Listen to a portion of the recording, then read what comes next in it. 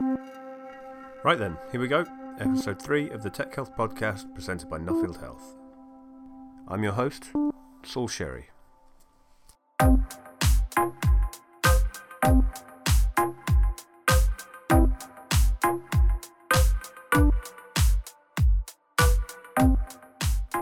After last episode's focus on VR, we're switching tracks here to another William Gibson-esque theme, the world of 3D printing and scanning. And we start by getting to know a company with a mission to do some serious good, and then we delve into some of the more recent 3D printing news, featuring the Paralympics, North Korea and crisis response. And those are 3 different stories. So first up, a chat I had with Naveed Parvez, the CEO of Andiamo, in their busy Shoreditch office. Now, Andiamo are an innovative company on a worthy mission fueled by one key noun: empathy. Utilising 3D scanning and printing, they're looking to revolutionise the creation of orthotics. Now, that covers any kind of support on the outside of a limb, from back braces to wrist splints and ankle and foot supports. And Andiamo focus on helping with the creation of these supports for children. But their aims are truly global. They're looking to deliver a medically effective orthosis within 1 week of a person's need. That's not just in London, that's not just in the UK, that's globally. And the only way to do it globally is through 3D printing and scanning. So, here's Naveed to explain. Our son Diamo was born in 2003.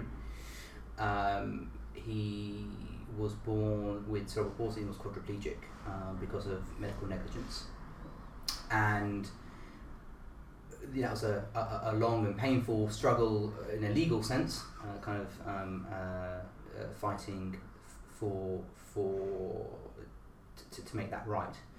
But actually the biggest fight we had was, it was not so much his care, because you kind of work it out and you get on with it. It was all of the equipment that he needed to have a normal life, and in particular his orthotics. So as an example, without a back brace, he wouldn't be able to breathe properly. He couldn't sit up, he would fold in on himself. That would affect him being able to go to the toilet. He wouldn't be able to be fed properly. It meant he couldn't sit in a wheelchair, which meant he couldn't leave the house, which meant the family couldn't leave the house. So he had all these knock-on effects. And the process of getting something like a back brace is you're literally pinned down for sometimes up to an hour. It's extremely distressing for the child. He absolutely hated it. And whilst he couldn't communicate, he knew he was going to an orthotics clinic. And you could just see his demeanour will completely change. And then what happens is you're wrapped in plaster and you're held as still as possible whilst that dries. And you're turned over to do the other side, and the problem is, because of all that crying and screaming, the reality is that plaster's already wrong, and then that gets into a bit of a black hole, and then if you're lucky it comes back 3 or 4 months later. I think we never ever had a situation, he lived till he was 9, where it fitted first go. Because he's grown quite a lot. He'd grown. There had been mistakes in the measuring process. There had been mistakes in the manufacturing process, and then they would get a Dremel out and try and fix it there, or a heat gun, and then they'll put a bit of sheepskin in it to try and he would get sores, and it would pinch him. It's this awful thick, hard plastic with this awful polystyrene type foam on the inside, so imagine that being against your body for 18 hours a day. He would overheat in the summer, he would get ridiculously cold in the winter. However, without it, his quality of life was even worse. And there wasn't a better choice, so he had to put up with it. When he had it on, we were able to feed him. He was, I think, the biggest difference was he suddenly had, what you don't realise when you have these types of disabilities is the amount of cognitive load just not to fall over. Sure. All of your energy, all of your brain powers don't fall over, and suddenly when you have a back brace, a huge bit of that disappears, and suddenly he was able to look up and look you in the eye. and he wasn't able to do that before. And that's for him, it's a big deal. And for us as parents and the family, it's a big deal. So I was coming into this interview thinking the 3D scanning and printing part of your solution, it's a great way to shorten that gap between getting seen and getting the product in your hands. But from what you just described, the 3D scanning sounds like a much not pleasant, but a much more bearable process than the Plasticast. So I think this to be clear, there's two things. This journey started assuming, because we only saw it as parents, all we saw was a tiny piece of the process. Sure.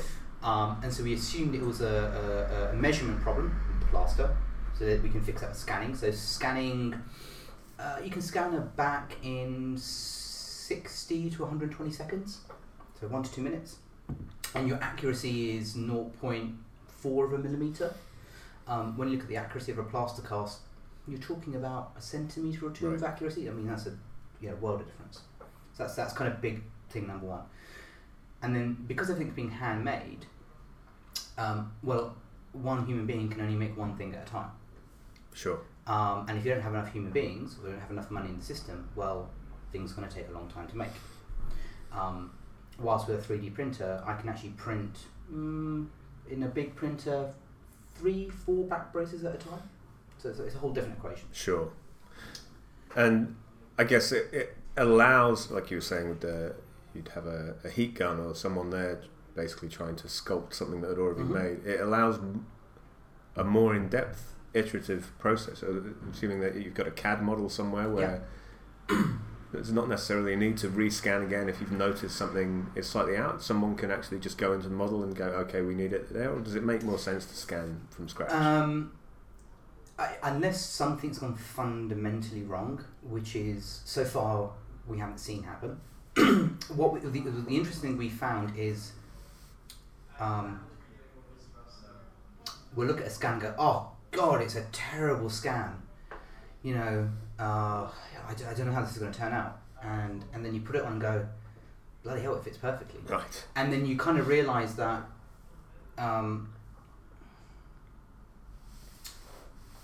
to your eye it looks terrible. And I guess it is in terms of the perfection we want to achieve.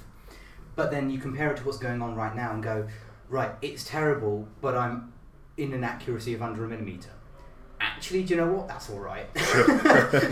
Sure. We can kind of live with that. Yeah. And so the interesting thing we started to find is, so far, that even with quote unquote a bad scan, actually we're already ahead of the game. Sure. And that's not to say that tweaks aren't needed. That they are needed sometimes. But we're able to do that very quickly.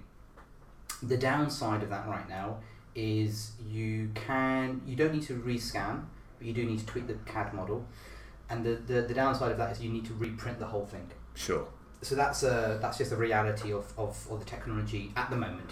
But that will change.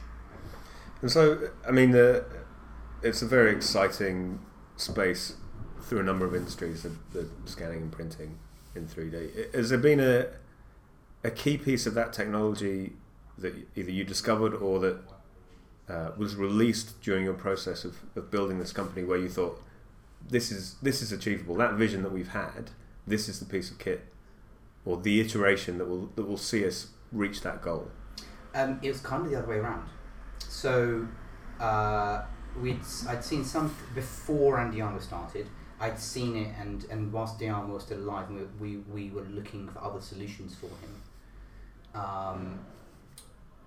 And it's like this 3D printing thing's coming along, but it's not quite there yet. Because when you looked at the projects, they were one-offs, and they were what they were doing was printing small 3D printed bits that were attached to a bigger normal plastic bit. Right. And the thing that tipped this from a kind of idea that was floating around into and that's interesting, is when someone showed a 3D printed replacement part in metal for an old Welsh steam train. Right. That was when did that happen? That's quite a jumping off. Yeah, no, it's like, I was sitting in a conference, there was a guy talking about model trains. I was like, yeah, I'm not really a model train fan. I'm going to go and grab a coffee. And then he was like, oh, but it includes lasers and 3D scans. Like, oh, okay, I'll listen. And yeah, and then he kind of showed this kind of perfect one-to-one replica. Wow. And that was and it's really funny. It's this kind of wonderful, this kind of tweet that's immortalized. I was sitting in the audience and I just texted out something along the lines of, since when can we do this? Why aren't we doing this for medical devices? Does anyone in the NHS know anything about this? Because I had been in the NHS for a long time and worked in the NHS on and off. And yeah, I mean, literally, that's where that light bulb moment. And I sat down next to James Governor, who was running that conference, and said, "Hey, just had this idea, 4 hours old."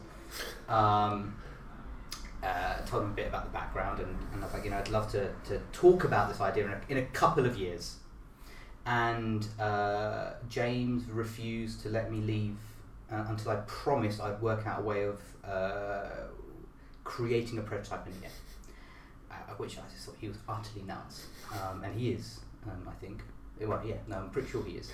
But it started to snowball, and a year to the day, we were on stage with 2 prototypes and a new company. Fantastic.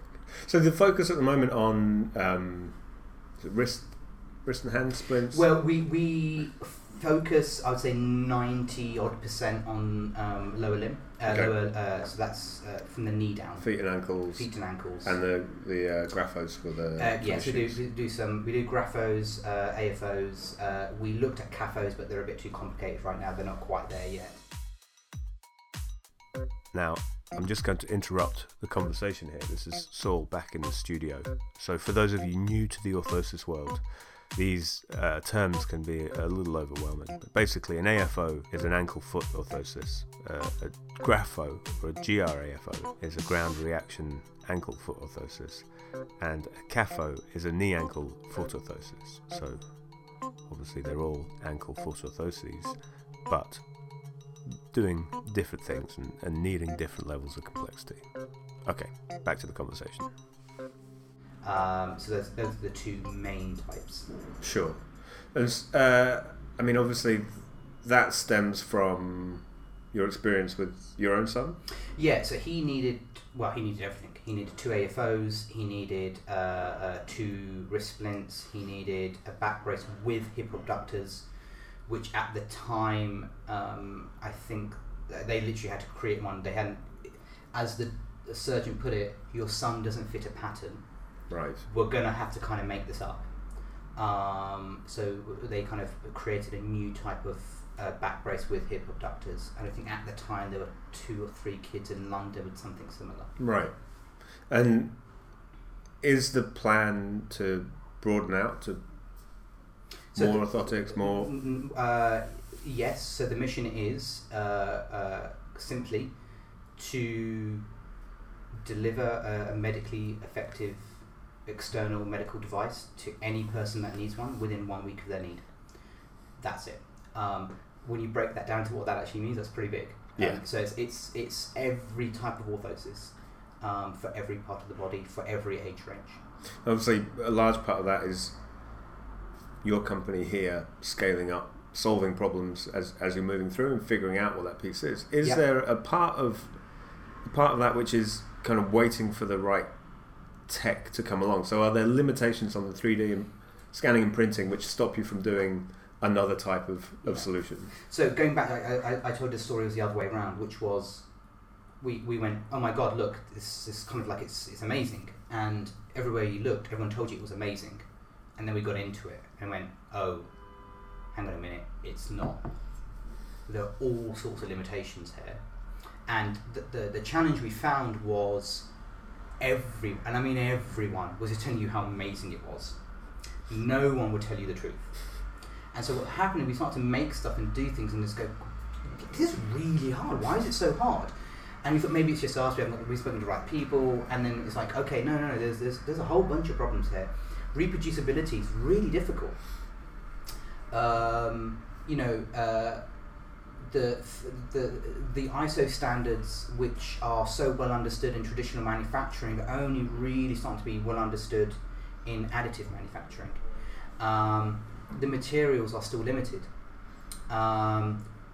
The printers, you'll get a printer from the same company and the same printer, and you'll get different results for all sorts of different reasons. The orientation of the thing in the build chamber changes the properties of the thing. Things would break in really bizarre manner. We couldn't work out why, and because we'd made two of the exact same thing. It's like, why? This is really weird. Why is this one broken? This one hasn't. And then we would find out someone slightly changed the angle that it was printed at and didn't tell us, and suddenly the forces had changed. So there are loads of limitations, and I think the honest reality is we've accidentally become world experts because we weren't making prototypes. We jumped in at the deep end and said, we are going to solve this problem, we're going to solve it globally, and we're going to build a company to solve it. And that meant the speed of iteration and knowledge was utterly warp speed, and things were. We started to identify all the things that did and didn't work. So I guess, to use an analogy from the publishing world, I remember going to a talk at the Guardian building a few years ago where they were talking about digital magazines, and tablets were there.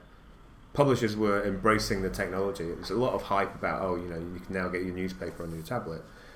But everyone was too focused on the bells and whistles and what it could and couldn't do, and weren't really focusing on the content yet that would mean that the world would embrace it as a solution. And you guys have kind of jumped straight into the other stream. Everybody wants to talk to you about the possibilities of 3D printing and what it will solve, but no one could actually say, and on a day-to-day basis, here's how you do it, here's how you produce an actual product. So you've basically had to create that space for yourself. I think, let's take that analogy a bit further. It's a bit like Amazon and Kindle, right? They just went, screw it. Yeah.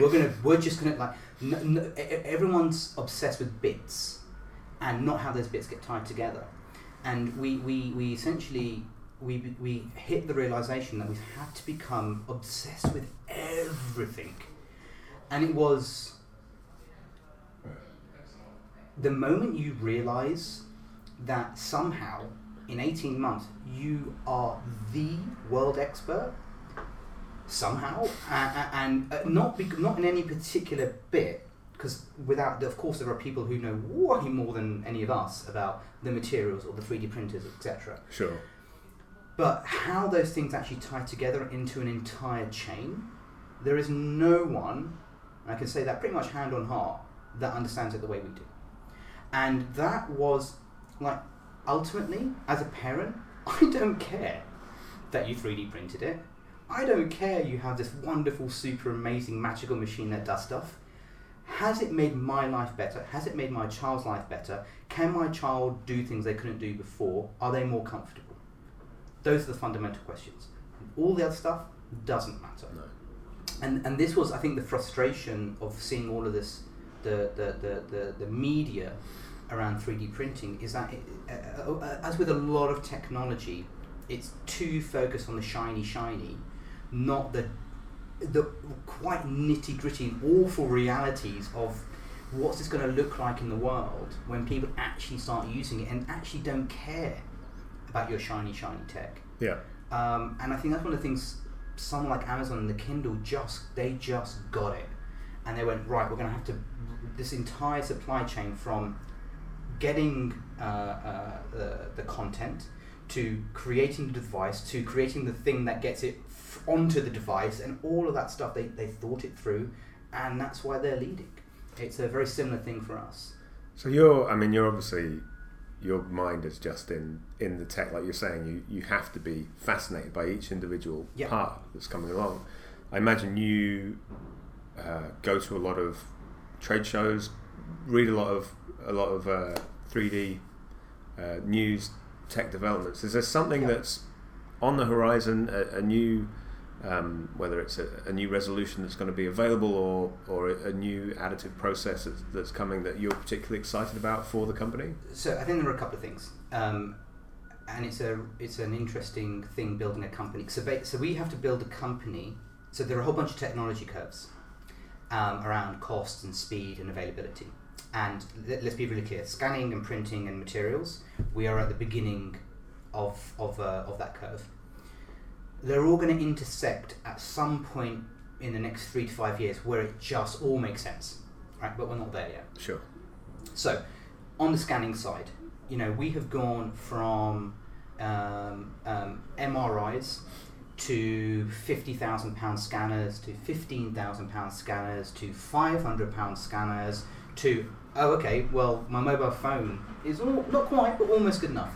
So that's really interesting. I think with the probably 1 or 2 generations of iPad away, we're going to be looking at 3D scanners just normal in consumer devices. Sure. So that with a resolution that makes them useful in a clinical medical context.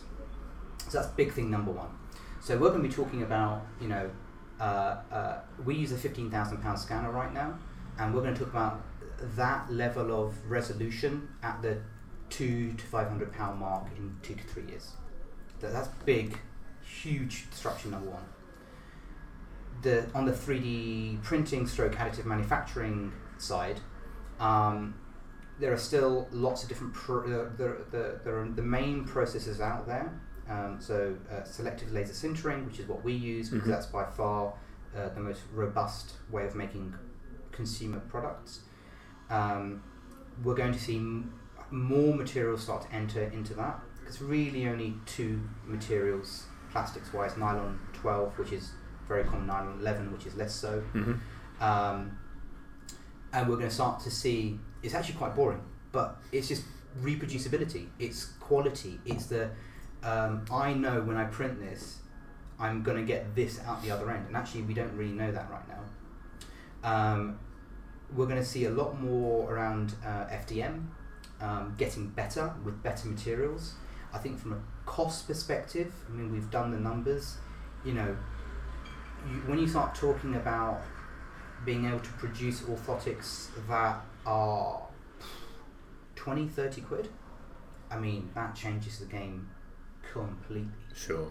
And you're talking about similar levels of quality and strength and material properties to SLS. That looks like it's coming down the line. And then there's some incredible work around resins. Right now, resins really aren't great, but the speed of resins, the ability to print that quickly, will make a big difference. And also, because it's a chemical bath, your ability to do some really weird and wonderful things with that material, that looks like it's going to be very, very exciting. And then the final bit, again, it's the boring stuff. It's like, it's a new supply chain, it's a new logistics chain, and that doesn't really exist yet. Sure. And it's going to be there's a whole bunch of stuff that's going to come to make that possible.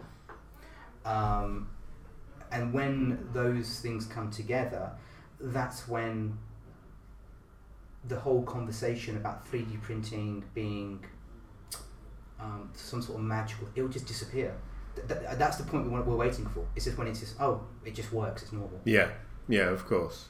Now, going back to the first bit in that you were excited about, the kind of not commercialization, but me as a non-expert having this 3D scanner in an iPad, I guess that also plugs into the bigger aim, sort of the big statement that sits on your website, which is this is going to be global. Yeah. So as soon as it's that well widespread, you can have a kid in Brazil who needs some solution, getting scanned with a consumer device. Yes. So that's that part of it. Are you imagining that future state, that world where the 3D printing, which we've already discussed being kind of hit and miss at the moment, it's at reproducibility. We've printed it once perfectly. The next time we go to do it, it seems to be a different thing altogether. Would that be printed centrally, so you've got a centre of excellence, and then posted out globally, or are you imagining it being printed at site where necessary, when that technology becomes so proficient? Long term, I think it most likely will be local. I would say that world is probably 7 to 10 years away, not from a technical perspective, but from a regulatory and political perspective.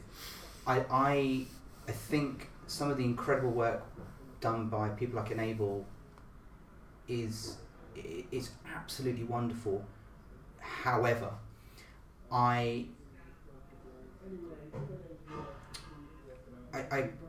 this is a personal belief, and therefore, in terms of what Andiamo does, you can cause harm. Sure. Right? And harm happens. It can be caused by creating the wrong device or with the wrong properties, etc. And we could be going a lot faster if we wanted to. But we need to keep that clinical input. And the biggest blockage, ultimately, in the world, is clinical training in terms of new clinicians coming on board stagnated against population growth about 20 years ago. Right. Ultimately, how can you help a clinician see more people and raise the level of quality and reduce the cost? Until those questions are answered, that's the thing that will stop the global spread. Now, the flip side of that is that going to stop families from doing it themselves? And the reality is the answer is no, and that's being shown right now. And so the other thing we can't do, and this is the other side of the argument, is pretend it's not happening. So how can you help those families to do something that they're just gonna do anyway? Sure. And how can you, I don't want to use the word protect, that's not the right word, but it's almost kind of like, it's very pragmatic that if we can reduce the number of errors at the very least and the likelihood of something failing, we should do that. Now, from a legal perspective, that gets really complicated, and I think those are the questions that will probably dictate how fast or slow adoption actually is. As an example, we were actually contacted when we first started by a charity that was working in the favelas of Brazil. Wow. And they said, we don't have enough clinicians. We have decided that we're going to put 3D printers in the favela, and we're going to teach the mums how to be their own orthotist. Wow. And it was like, wow, okay. I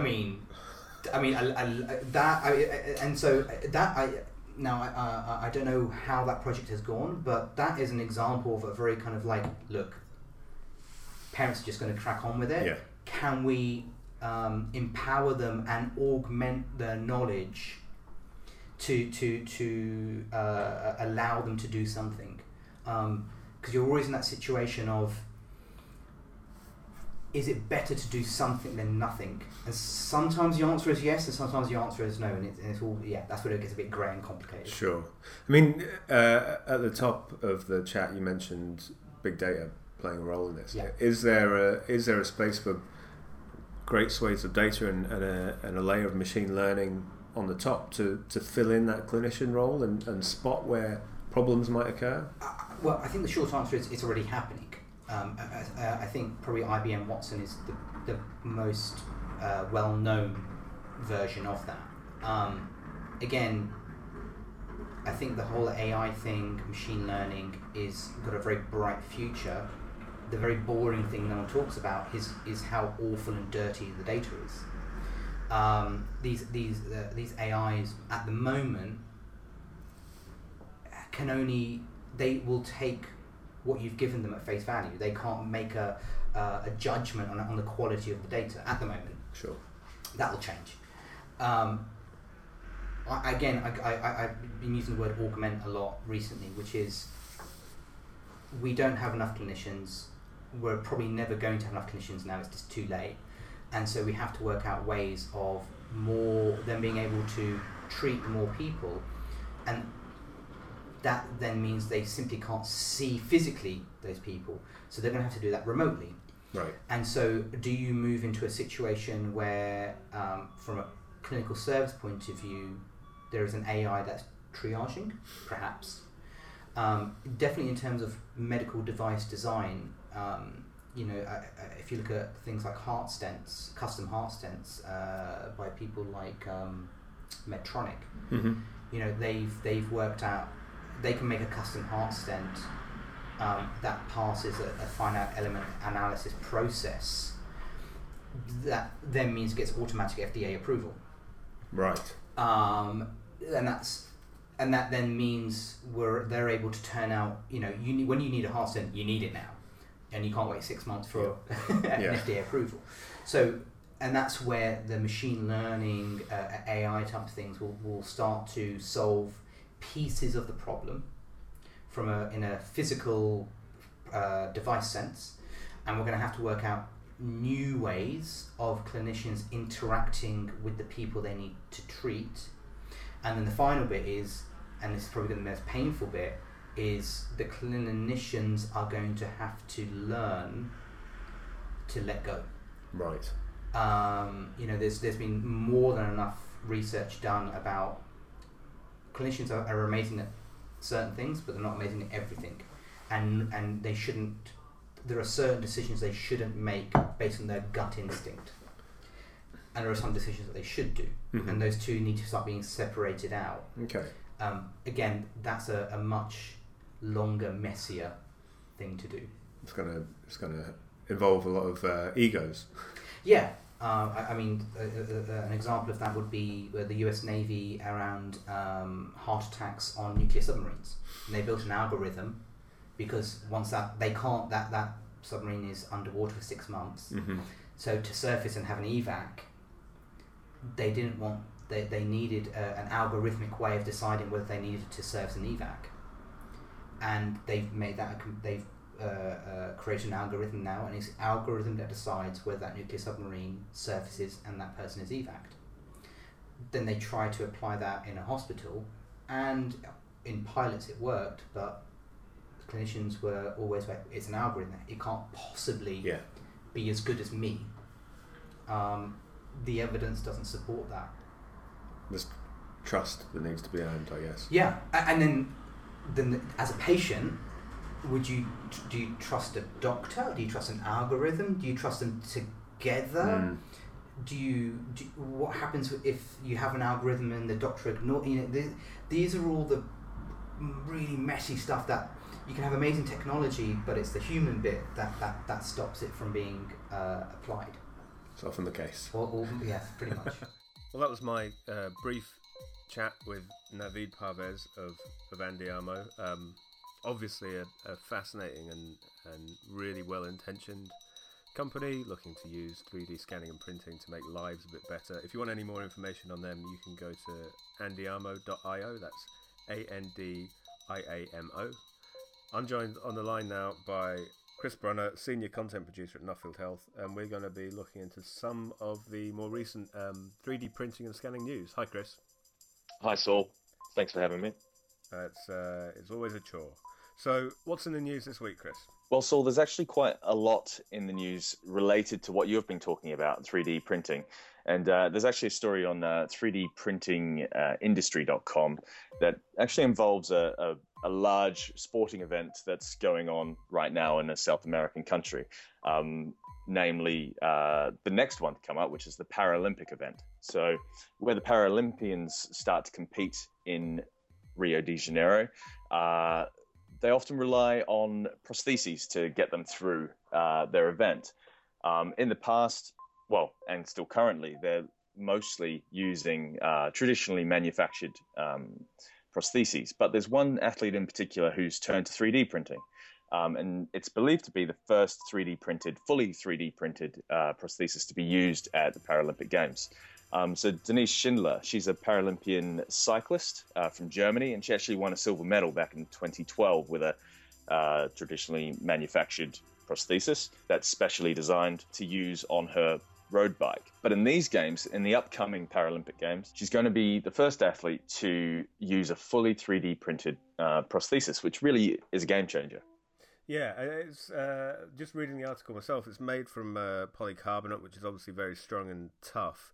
I'm not sure of the technology that sits behind polycarbonate printers and how widespread that is, but obviously with this ability to print, the idea behind 3D printing is that it will democratize a lot of the creation. So I'm guessing we could see this in a lot of third world countries where athletes so far have a barrier to compete, having a 3D scanned and printed orthotic replacement allowing them to take part in the games.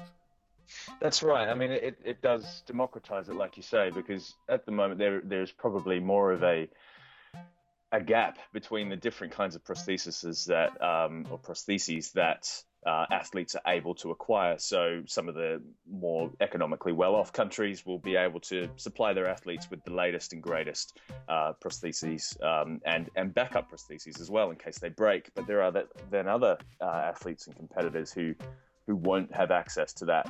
So the 3D printing really cheapens the process, it quickens the process, and it allows you to redesign on a really in a really agile way. So you can test different models of the prosthesis, and then if it doesn't work, you can put it back into the printer with a different, slightly amended design, and that's not going to cost the earth. And on a slightly different note, there's an article in the Guardian this week about North Korea using 3D printing to assist in cosmetic surgery and dentistry. Indeed, and here's a very good example of that democratization of the technology. North Korea is not it's not known in the Western world for being a center of innovation, but it certainly seems to be, from what we hear from KCTV, which is the state broadcaster. Doctors were shown working on a jaw, a 3D printed human jaw to be used in cosmetic surgery. And as far as we know, that's fairly innovative and new technology, especially for North Korea to be developing and using. It's hard to know exactly what's coming out of North Korea because the lines of communication are pretty tenuous, but this is what we've seen. Whether or not it's exactly true or not or fully true is another matter. Yeah, I mean, the article goes on to say that doctors in the Netherlands carried out a transplant with a 3D printed skull 2 years ago. My initial thought was, and especially from having visited Navid and looking at some of the models that they've got, are these plasticky, quite thin, lightweight, obviously for the reasons that Navid needs them for. But then, of course, you can 3D print in stainless steel and ceramics. And ceramics, we already know, have a huge role to play in hip replacement. So it's not impossible. We know that the Dutch have done something with it and that the materials are there. But the state broadcaster in North Korea is the same state broadcaster that claimed that Kim Jong-un climbed an active volcano and that the country's scientists had created a waterproof liquid. So I guess we'll need to see a bit more proof before we all start shipping ourselves out to North Korea for cheap dentist work. True. And what it really lets us know as well is that countries so North Korea has been hit by sanctions in so many different areas of its economy, and one of those is the health system. So they're finding it really, really difficult, or you can imagine they're finding it really, really difficult to get access and the funds and everything else to get the best doctors, to have the best technology, and to create those prostheses, get the machines that are needed from the diagnostic machines, etc. So this is a good example of how that 3D printing can really cheapen and quicken processes in order to bring, good healthcare to almost anywhere. And speaking of bringing this technology to all regions of the world, it's also bringing this 3D technology is also being brought and being used in areas of conflict, thanks to Médecins Sans Frontières, or Doctors Without Borders. And this is a story that was picked up from SciDev.net. Yeah, so it's they're basically moving on from using 2D diagrams to get their hospitals in crisis and war zones created, and moving on to employing 3D printed models to help that process. Yeah, and what that really does is enables people who aren't necessarily architectural or engineering minded to have a stake in the design of the hospital. So obviously it's very important that the medical teams who are being deployed here rapidly need to know that it's going to work for the purposes in that particular conflict zone or wherever they happen to be deploying the hospital. So creating a 3D sculpture, if you will, or model of the hospitals that they are proposing to build, really allows the medical teams to have a stake in that and to influence the design. Yeah, and there's a virtual reality element to this as well, which I find really interesting, especially given our conversation in the last podcast with Applied VR on use of virtual reality and providing pain relief. Here, virtual reality can take those 3D models and give staff who will be, obviously they need to hit the ground running when they arrive in these crisis response situations, so they get a chance to navigate the hospital in a virtual space. So when they hit the actual physical place, they'll know a bit more about the environment they're in and be able to acclimatise. Exactly. It's not like you get an orientation day at the hospital, I'm sure, when you're in those kinds of situations. No, that's true. I can't imagine new staff get taken out for a getting to know you session at Pizza Express in these situations. So our last story of the day comes from 3dprint.com, and it moves us away from the clinical and hospital-based space moves us back into the elite athletics space. An engineering student from California Polytechnic called Alexandra Klein, who came up with a new idea for an old problem runners have. So running isn't just a matter of the gun going off and you running as fast as you can until the finish line. There's obviously a great degree of planning and pacing that goes into making sure that your energy is dispersed in the right way for the run. And people in the past have taken different approaches to this, so either looking at other runners and pacing against them, or using splits, but obviously in a 100 meter or 200 meter using a split timer on a stopwatch isn't really going to give you the results you're after. So she decided to take a digital approach to solving this problem. And so basically the idea is that there's a strip of lights that go around the track or down the track, however far you're running, to determine your pace. It will be linked up to Bluetooth on a smartphone app, allowing the trainer to set speed and distance and even light colour, so that you can have multiple runners going at a time. So the reason we're talking about this today is the manufacturing process that they've decided to go for in its production. Yeah, so again, 3D printing has kind of come to the rescue and made this an affordable and easily deliverable kind of solution. So Alexandra Klein, the designer, engineering student who came up with the idea, she approached this digital design company, Vignette, to deliver it. And obviously the lights are a massive component of that. That's how it works. But how do you get it stuck to the track and laid around in a way that's not going to cost you the earth? And again, that's where 3D printing comes in. So there's a set of components that basically just clips that then get screwed into the ground and make this a permanent structure around an athletic track, or a semi-permanent structure around an athletic track. And it's just another great example of where digital technology and 3D printing have linked up. So the 3D printed runner pacing tool I've got installed in the studio tells me that we're out of time for this podcast, Chris. Thanks very much for coming on and filling me in on the news. No problem. Thanks for having me, Saul. That's it. Thanks for listening to episode 3 of the Tech Health podcast presented by Nuffield Health. I have been and will continue to be Saul Sherry. I want to thank everyone for listening, and also thank Naveed from Andiamo and Chris from Nuffield Health. Now, if you've liked what you've heard, please subscribe. We are available on iTunes and Pocket Casts and pretty much everywhere you would imagine you would find us. And give us a rating, and we will be back next month.